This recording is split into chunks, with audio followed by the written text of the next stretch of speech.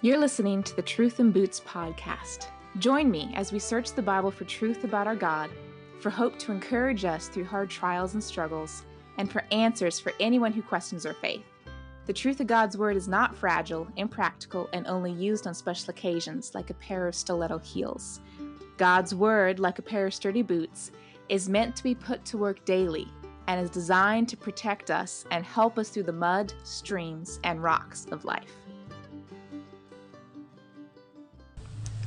This week on the podcast, we're starting a new series about our salvation.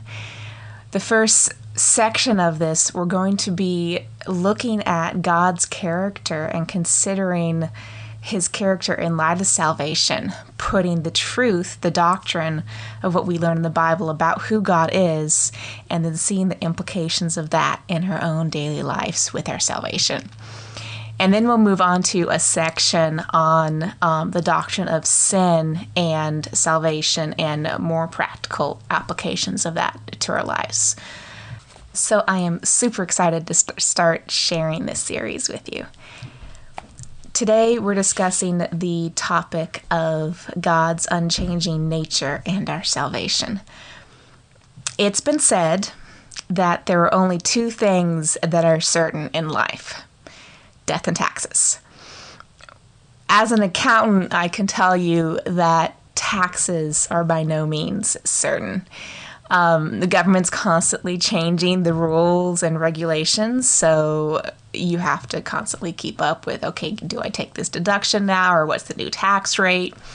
And then there are those people who make so little money that the government ends up paying them to live instead of the other way around. So there is nothing certain about taxes. It is only death that is an absolute. And that is because death is ordered by God, and taxes are ordered by man. Man changes. Man isn't permanent. We have different opinions from one day to the next. But God is immutable. He is unchanging. And it's because God has ordered the penalty of death that we can know that someday we all will die. So let's take a look at this doctrine of immutability, of God's unchanging nature. If you do a search of the Bible on the word change, not a whole lot of verses pop up. But what I want to try to demonstrate to you now is that this doctrine that God does not change is actually widespread and taught from the first book through the end. We're just going to hit some highlight verses, but if you're interested in more, I have a few more on truthinboots.com and the resource page. But my main goal for you is to understand that this doctrine and the others that we look at aren't coming from some obscure passage in the Bible. No, it is widely taught, and that is why we call it a doctrine. So let's start in Exodus 3. Exodus 3:14, God is speaking to Moses from the burning bush, and he says to Moses, "I am who I am." And he said, "Say this to the people of Israel, I am has sent me to you." God's title there that he introduces to Moses, or to anyone for the first time, the I am.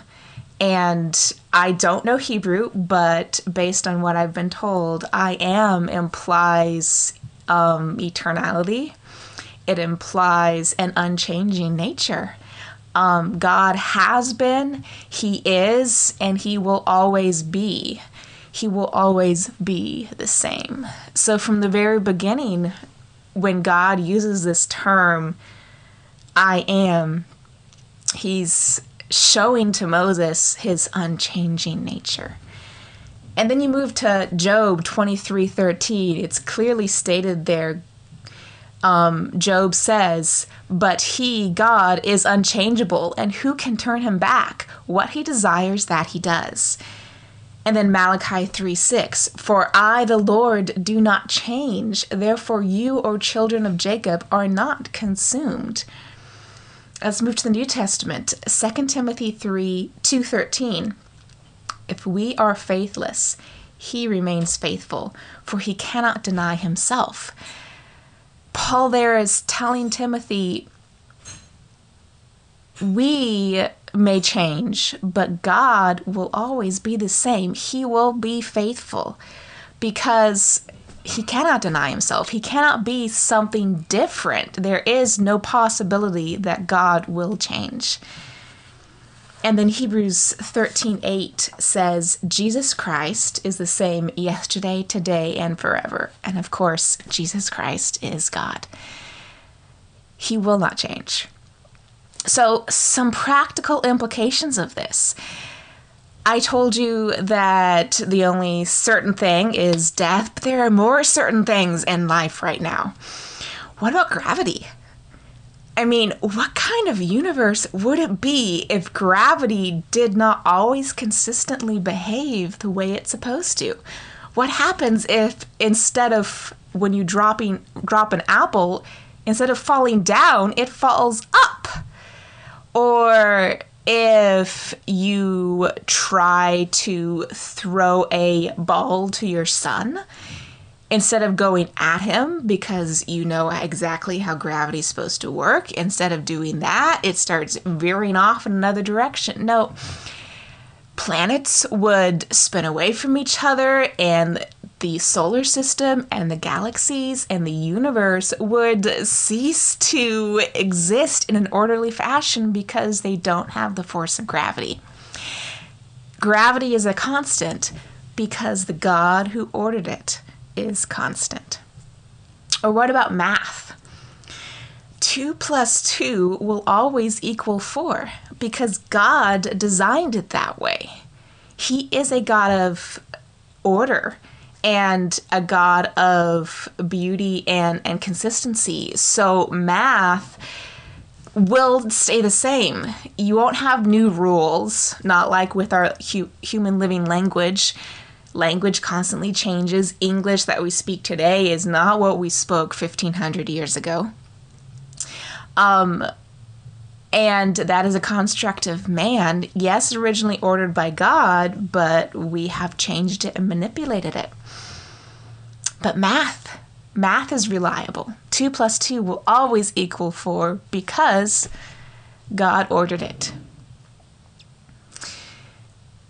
So you can go on with practical implications, seeing how God holds the universe together because of his very nature.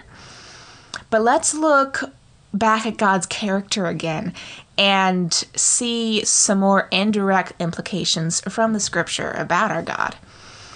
Because God will never change, his character will never change. That means he will always be sovereign. Isaiah 46, 9 through 11 says, "Remember the former things of old. For I am God and there is no other. I am God and there is none like me, declaring the end from the beginning and from ancient times things not yet done, saying, My counsel shall stand, and I will accomplish my purpose.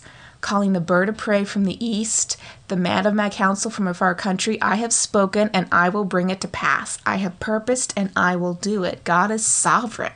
He will always be sovereign. If he is not always sovereign, then he may try to purpose something one day, but 100 years down the line, suddenly his purpose is thwarted. And that means he is not sovereign. So because God cannot change, the fact that he is sovereign is something you can rely upon. Or what about God being love?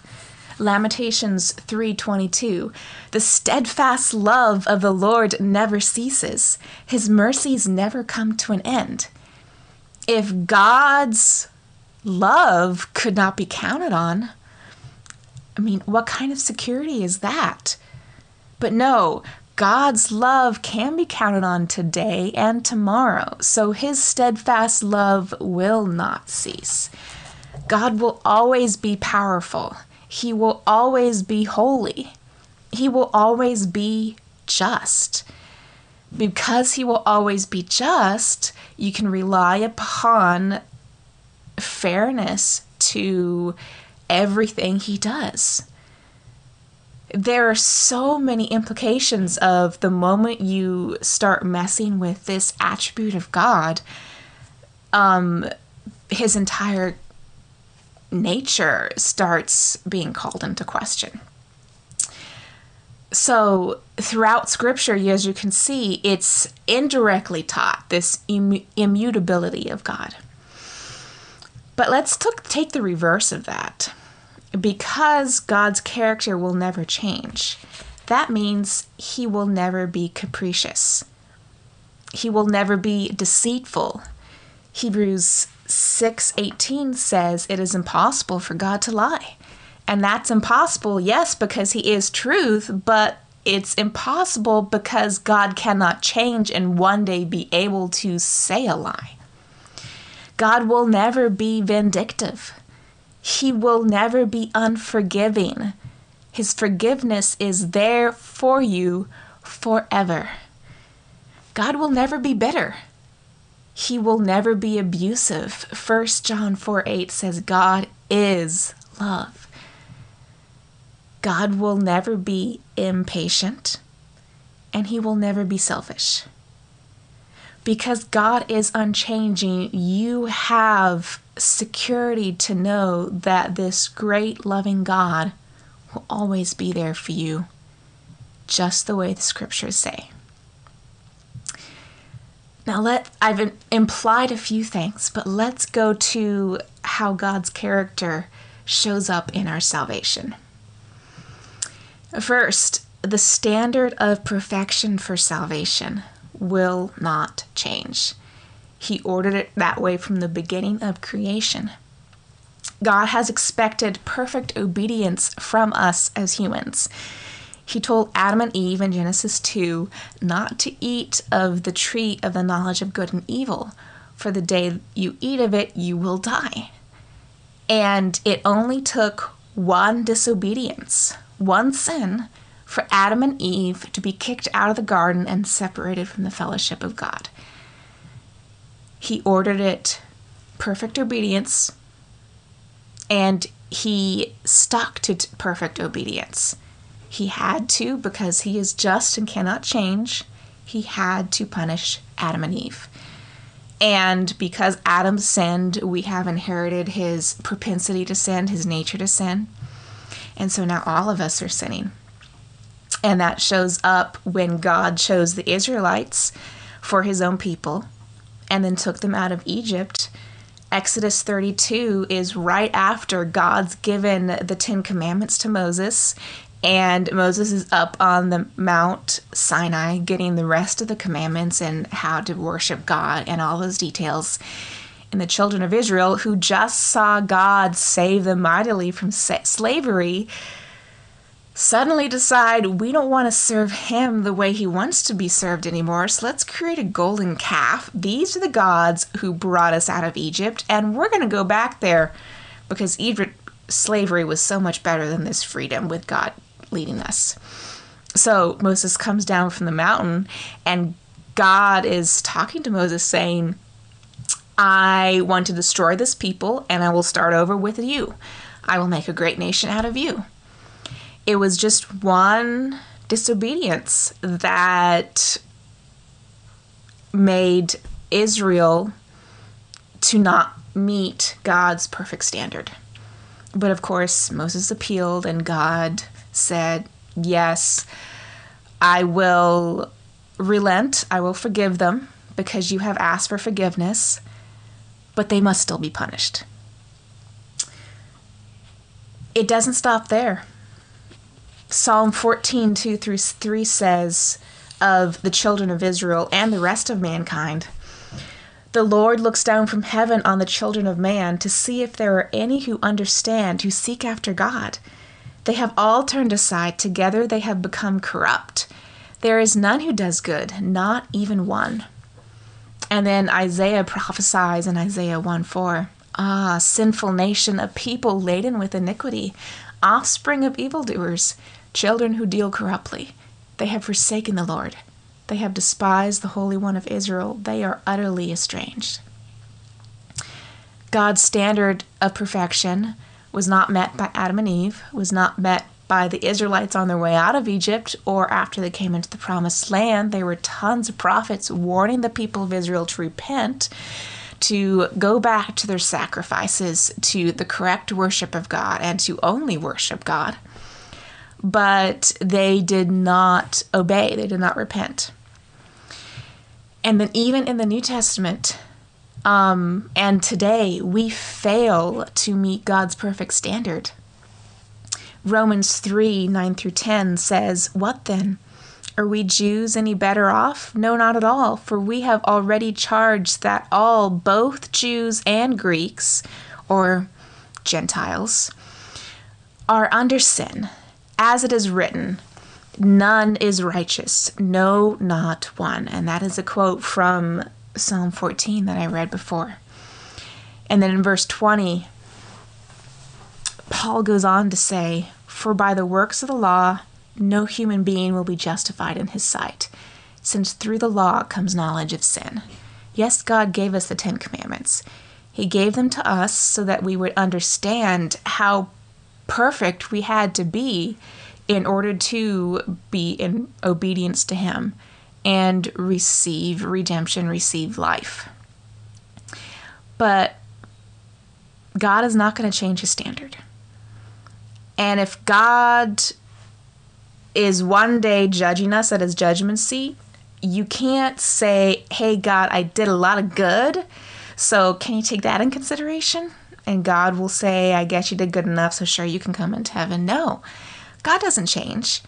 So even once you die and someday down the road are standing before Him, His perfection, standard of perfection, is going to stay the same. We failed. And that standard is as certain as the fact that an apple will always fall to the ground, because God is unchanging.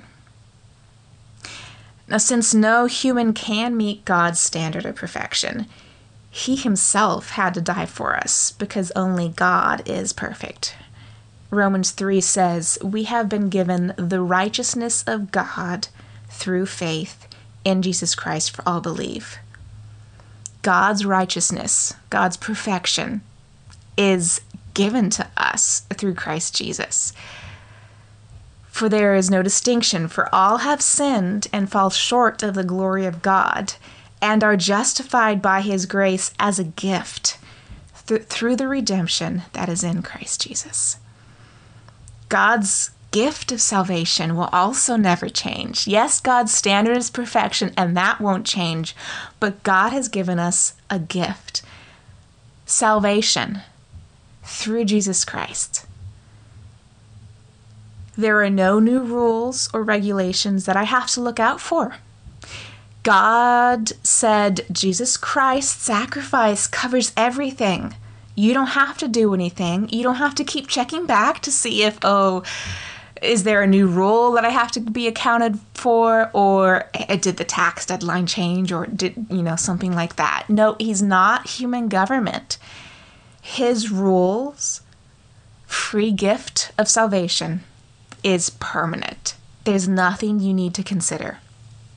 Hebrews 10 through 14 says, "And by that will we have been sanctified through the offering of the body of Jesus Christ once for all. And every priest stands daily at his service, offering repeatedly the same sacrifice, which can never take away sins." The Old Testament law, all those priests sacrificing all those animals, that is not necessary, because Christ sacrificed once, and that is enough. Hebrews goes on to say, "But when Christ had offered for all time a single sacrifice for sins, He sat down at the right hand of God." Sitting down shows evidence that He has to do nothing else. There is nothing new, no changes to your salvation. His act was final, and there is nothing in addition that needs to happen. Down at the right hand of God, waiting from that time until His enemies should be made a footstool for His feet. For by a single offering He has perfected for all time those who are being sanctified. There are no new rules or regulations that you have to look out for. Christ's sacrifice was enough. And that, because God will not change, that promise will not change. Also, his gift of salvation is completely independent of anything I do. I can't be bad enough to disqualify myself from salvation. No, Romans 3:10 says no one is righteous. There's no degree of badness. It's a black and white issue, not a gray issue. We are either obedient or not obedient. So you can't ever be bad enough for God to change his mind and say, oh, wait a second, this salvation does not apply to you. No, God said it's free for everyone. It's completely independent of anything I do. It's a gift. It's not a transaction. I don't do anything for it. Ephesians 2:8-9 say, for by grace you have been saved through faith, and this is not of your own doing. It is the gift of God, not a result of works, so that no one may boast. So I don't have to do anything. There's no new rules, nothing I have to look out for. And finally, once I receive his forgiveness, I will always have it. John 6:35-40. Jesus said to them, I am the bread of life. Whoever comes to me shall not hunger, and whoever believes in me shall never thirst.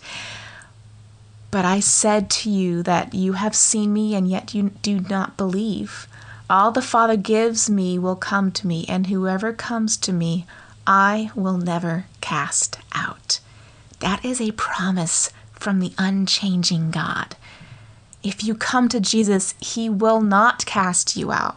Not someday because you do something wrong, not someday because he changes the rules. No, it's completely because of who he is. For I have come down from heaven, he goes on, and not to do my own will, but the will of him who sent me. And this is the will of him who sent me, that I should lose nothing of all that he has given me, but raise it up on that last day. For this is the will of my Father, that everyone who looks on the Son and believes in him should have eternal life, and I will raise him up on that last day. Christ promised that those who believe in him will receive forgiveness for their sins. Christ promised that he, Christ, God, would raise us up to eternal life. Our salvation is as certain as 2 + 2 = 4 because God does not change. Yes, God's standard of perfection does not change, but God's gift of salvation will never change. You cannot lose it once you have it. You don't have to do anything new or addition. There's no new revelation that you have to look out for. It is fixed. It is permanent. And that is because your God does not change. Hebrews 6. Let's end with this. For people swear by something greater than themselves, and in all their disputes an oath is final for confirmation. So when God desired to show more convincingly to the heirs of the promise, i.e. the children of Israel, and by extension, us, the church, when God desired to show more convincingly the unchangeable character of his purpose, he guaranteed it with an oath, so that by two unchangeable things in which it is impossible for God to lie, we who have fled for refuge might have strong encouragement to hold fast the hope. God swore, because he could not swear by anything greater than himself, he swore by himself, it says previously in the passage, so that we who have fled for refuge might have strong encouragement to hold fast the hope set before us. And that is our hope of eternal life. Our hope is secure because God does not change.